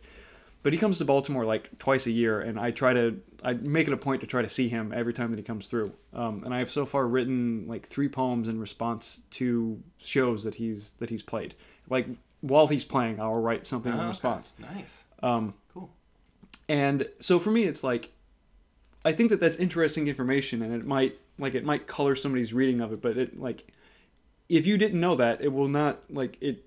There's not some secret meaning that is suddenly exists in this poem now because I told you this. You know, it's like it's just this extra little bit of like, I wrote it in response to this guy playing music, and you know, like for whatever it's worth. It's you know, although I will say in the last 2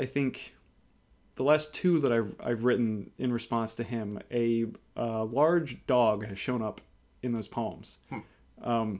I think it represents death, but I'm not entirely sure. And I think that it showed up when he played, like, there's a particular song that he plays that I think is what causes me to write this dog into these poems. But it exists in there. And again, that's one of those other things that's like, it's just a neat tidbit of information for me. I don't necessarily think it means... Right, it might not actually mean anything. Right, yeah.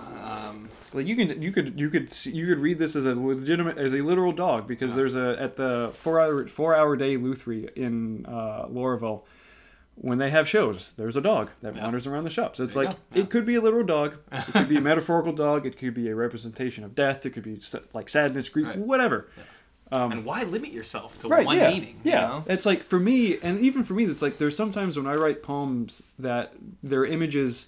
And like I've tended to try to be more concrete with the images. So it's like when I'm writing about something, if there's a hawk or there's it's like something that shows up, I saw this specific thing.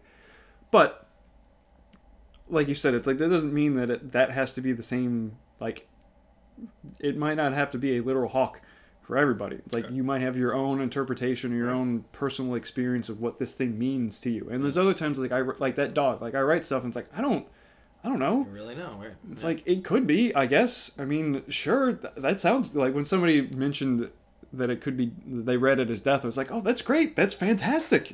It makes me feel like a better poet than I am. That you come in with all these connections. Okay, so my traditional last 2 questions are. If you have the vocabulary for it, what is your internal landscape like?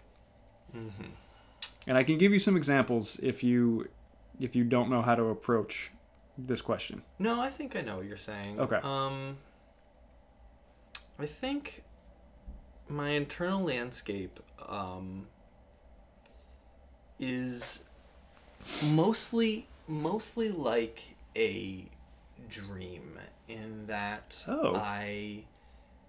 I feel like I know, I can remember, I have a, clearly have know myself, or it happened, but yet there always sort of seems to be something eluding me, about either who I am or why I reacted to something a certain way. And it's like when you wake up in the morning, and you you had a dream, you can remember the dream, but there are just sort of parts about it that are a little Or like blurry. a tone, or some like some feeling of it that's like you get the things that populate it, but not the overarching experience of and it. I feel like that's like part, because I feel like that, because I feel like something's always sort of just eluding me a little bit about myself. It's like why you try to work on yourself and stuff. It's because I feel like I don't interesting. know.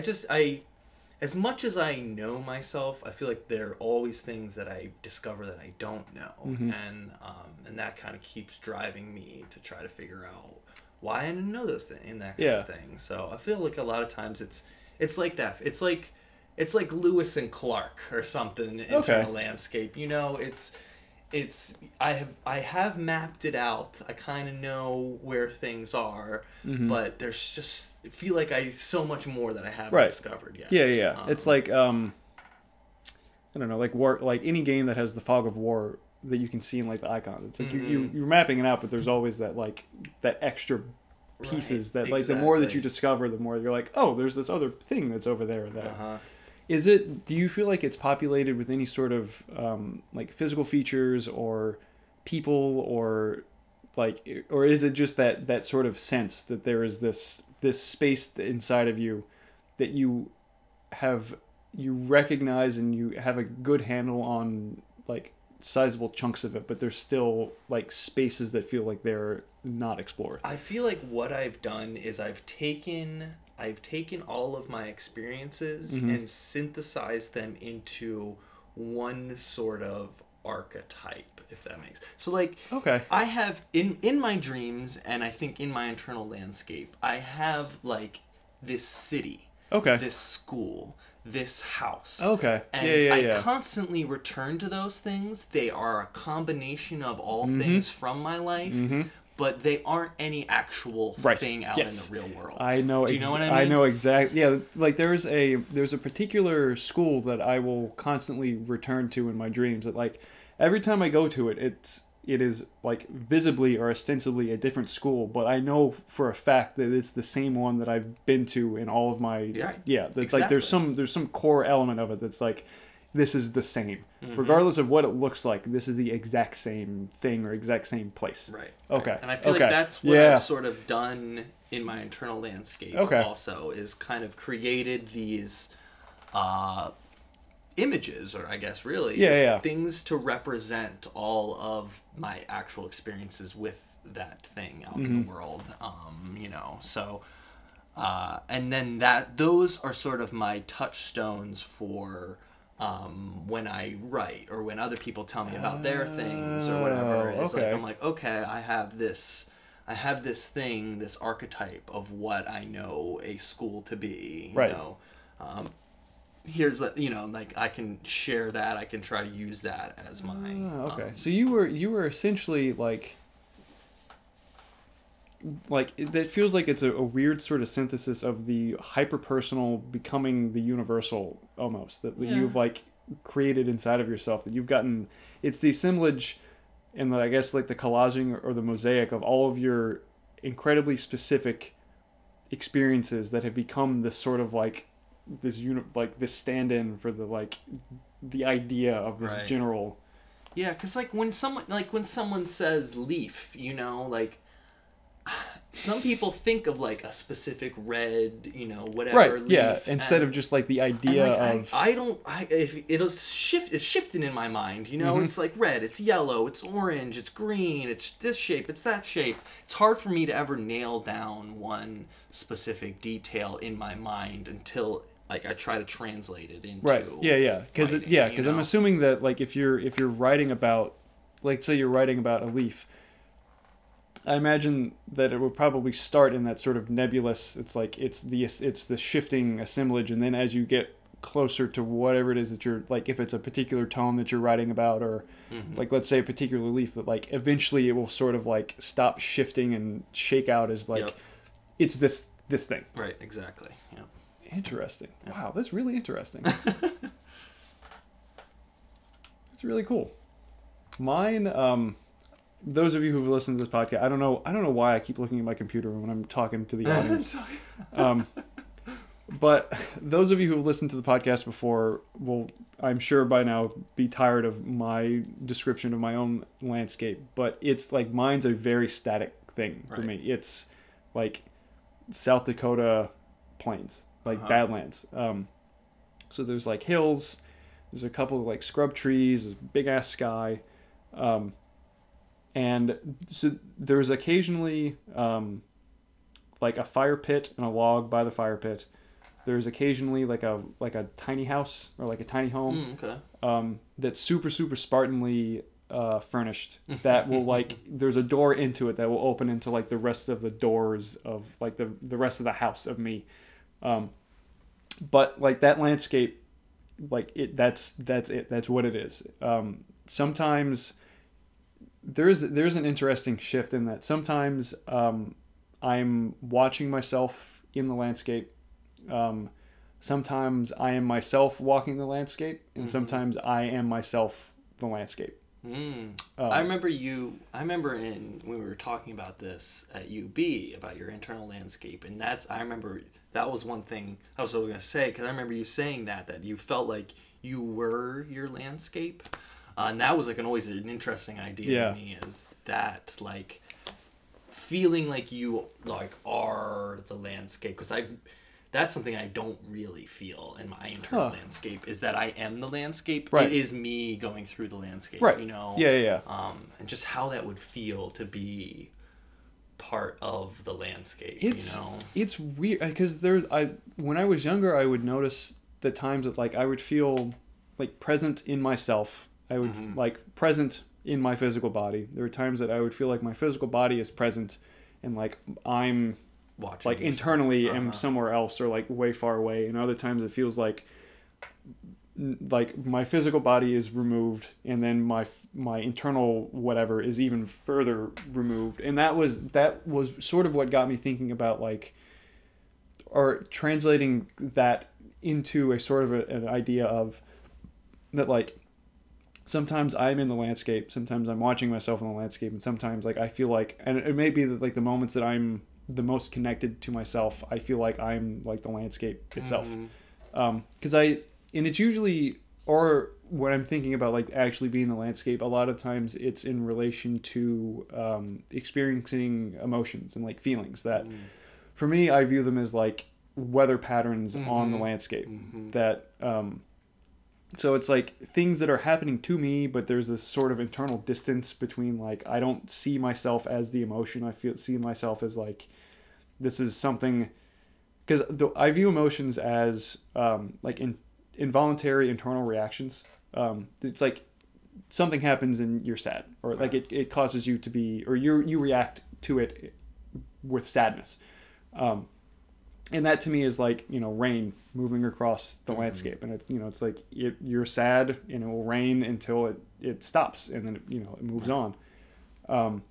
Whereas I've talked to other people and when they experience emotions, it feels like they're situated in, like they are themselves, like that. The sadness. Yeah. Right. Yeah.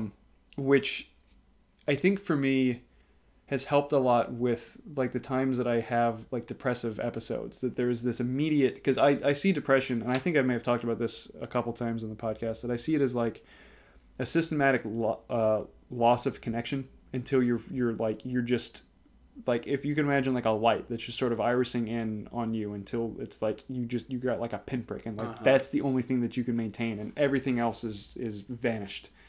And I think that's one of the reasons why for people who experience or live with depression, it's so difficult to like think about it ending, because for them in that moment it's like this is it. Else, yeah. Whereas for me, I think that I've experienced a lesser version of it, or lesser, like my experience with it has been less severe than other people, because there's always this internal distance for me that's like the depression is happening and it's like I know that I'm feeling it, but there's this little bit of me that's standing back that's like, okay, well, like I will be depressed until it ends, and like I can maintain that's like it will end and it will suck, like it will undoubtedly suck going through it, but like I know that there is, like, because all the other times before there's been an end point.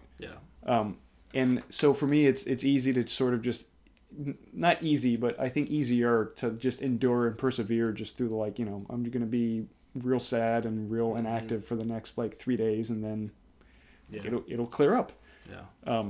I'll tell you, that's something I've only really learned in like the last couple years of adulthood, is that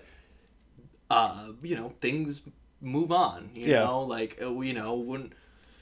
when my car would break down, it would be like the end of the world. Like, God, like, fuck, like this shit is just gonna ruin everything. And like, now it's more like it'll be okay. Like, it'll move on. Like, you'll figure it out. It'll be okay. And I mean, that's something that's happened, and also probably coming from like just like work and everything, is that like, yes, things go wrong, but like, it'll pass. And I think that it's like, hard to believe that though when you're younger, because you just don't see enough to the future. Or that like you've not had enough experiences to know that's like, oh, like this shit's happened. That's like the first time that something like that happens to you, like, oh, this is the end of the world, right. And you don't have the understanding. It's like it will move on, right. And then as you've built up those experiences, you can recall them like, oh yeah, this will. But yeah, I think that going back to the whole like the things that you can control, and like the Buddhist perspective on that, like that, dealing with like anger and sadness and like jealousy and all these other emotions and stuff. When I finally, like, I read something, there's like a therapy style called the Morita therapy that talks a lot about like really focusing on and understanding the things that you can control and the things that are outside of your control, and not like wasting energy trying to control things that you can't. And that translated for me like emotions, that like if I will react or I will feel something in response to an experience or a stimulus, and I have no control over that. Like something will happen to me and that causes me to be angry. I have no control over that feeling. I have control over what I do in response with that feeling, and that understanding of like, and that little bit of separation of like, I'm pissed. This really fucking sucks, but like it will end. I will no longer be angry, and then it's like I might default on the thing that I would do in response to this until I'm no longer angry, so I have a little more control over like, this is what my actual response should be, instead of the immediate like. Whatever, or but yeah, I think that that's a really valuable lesson to learn, as hopefully quickly as people can learn it, that like things move on, that like it will be your reality for a moment, and then the moment changes and it's no longer or it's like it's part of your past, and it's but it's not about like suppressing. Oh, or no, anything like that. Just like we were talking about with like editing, right? And stuff. Yeah. It's not about getting rid of it entirely. It's about finding the right place for it in your way you organize your internal self. Yeah. It's not the like to give yourself the validation and the approval to like experience the things that you experience, and to like. You might react to something and you're angry. It's like you don't want to stifle the anger, but you want to, like, if that's not how you want to react to this thing, it's like after you're done being angry, you can be like, okay, well, like, what are the reasons why I reacted angry or to this? Because I feel like that's with like emotional awareness and emotional intelligence, I feel like a lot of people will stop with the acknowledgement of like, okay, like I can name what emotion I feel in response to this thing. Mm-hmm. But I feel like not a whole lot of other people take the next, I feel like, necessary step to be like, well, why did I react this way, or why did this feeling come up? And that's sort of, like, because you can't control how you react, but you can potentially control the circumstances that would cause you to react, or like the internal circumstances that would cause you to react that way. It's like if there's some stuff that you haven't dealt with, and that's causing you to be like real frustrated or real sad, like you can deal with that shit, and that and that will ease up like the shortness of your fuse or whatever. Right. But yeah, so I definitely the lack of the not suppression of stuff I think is important, because like if you, or like the not dealing with, or the actual dealing with stuff is important, because if you don't, it's gonna get way worse. Okay, so my last question for you is, do you have any questions for me? On like, it can be any across the board, anything that you've wanted to ask me that you've never gotten a chance to ask me, or something that you just thought of that you wanted to ask me. Not really. I don't think so. Would you like to play an RPG with me soon? Yes, I would. Yes, we should. Yeah, I wish that I would have. I wish that the timing of things had been more aligned, and when Anthony was starting his beginning of his campaigns, I could have jumped on that. But no, I'm fully on board to do something, because I want to get my beak wet. I would like to play first before I write, just so I like the teaching, just so I kind of know a little bit of like what you can do, what you can't do, how this works. But you got to start there. Yeah. Yes, the next time that you run something, or the next time that something is being run that is worth it, let me know. I will, definitely. Cool. So I think that's going to wrap up episode 5. I don't know. I still haven't figured out a good sign off, but for this week, go play a collaborative storytell with somebody. Yep. I agree. Or I don't know, read a poem aloud to somebody. You go. Yeah, go either collaborate narratively with somebody, or go read a poem at someone. I think you'll like it. Yeah. So as always, thank y'all for listening, and I will catch y'all next episode.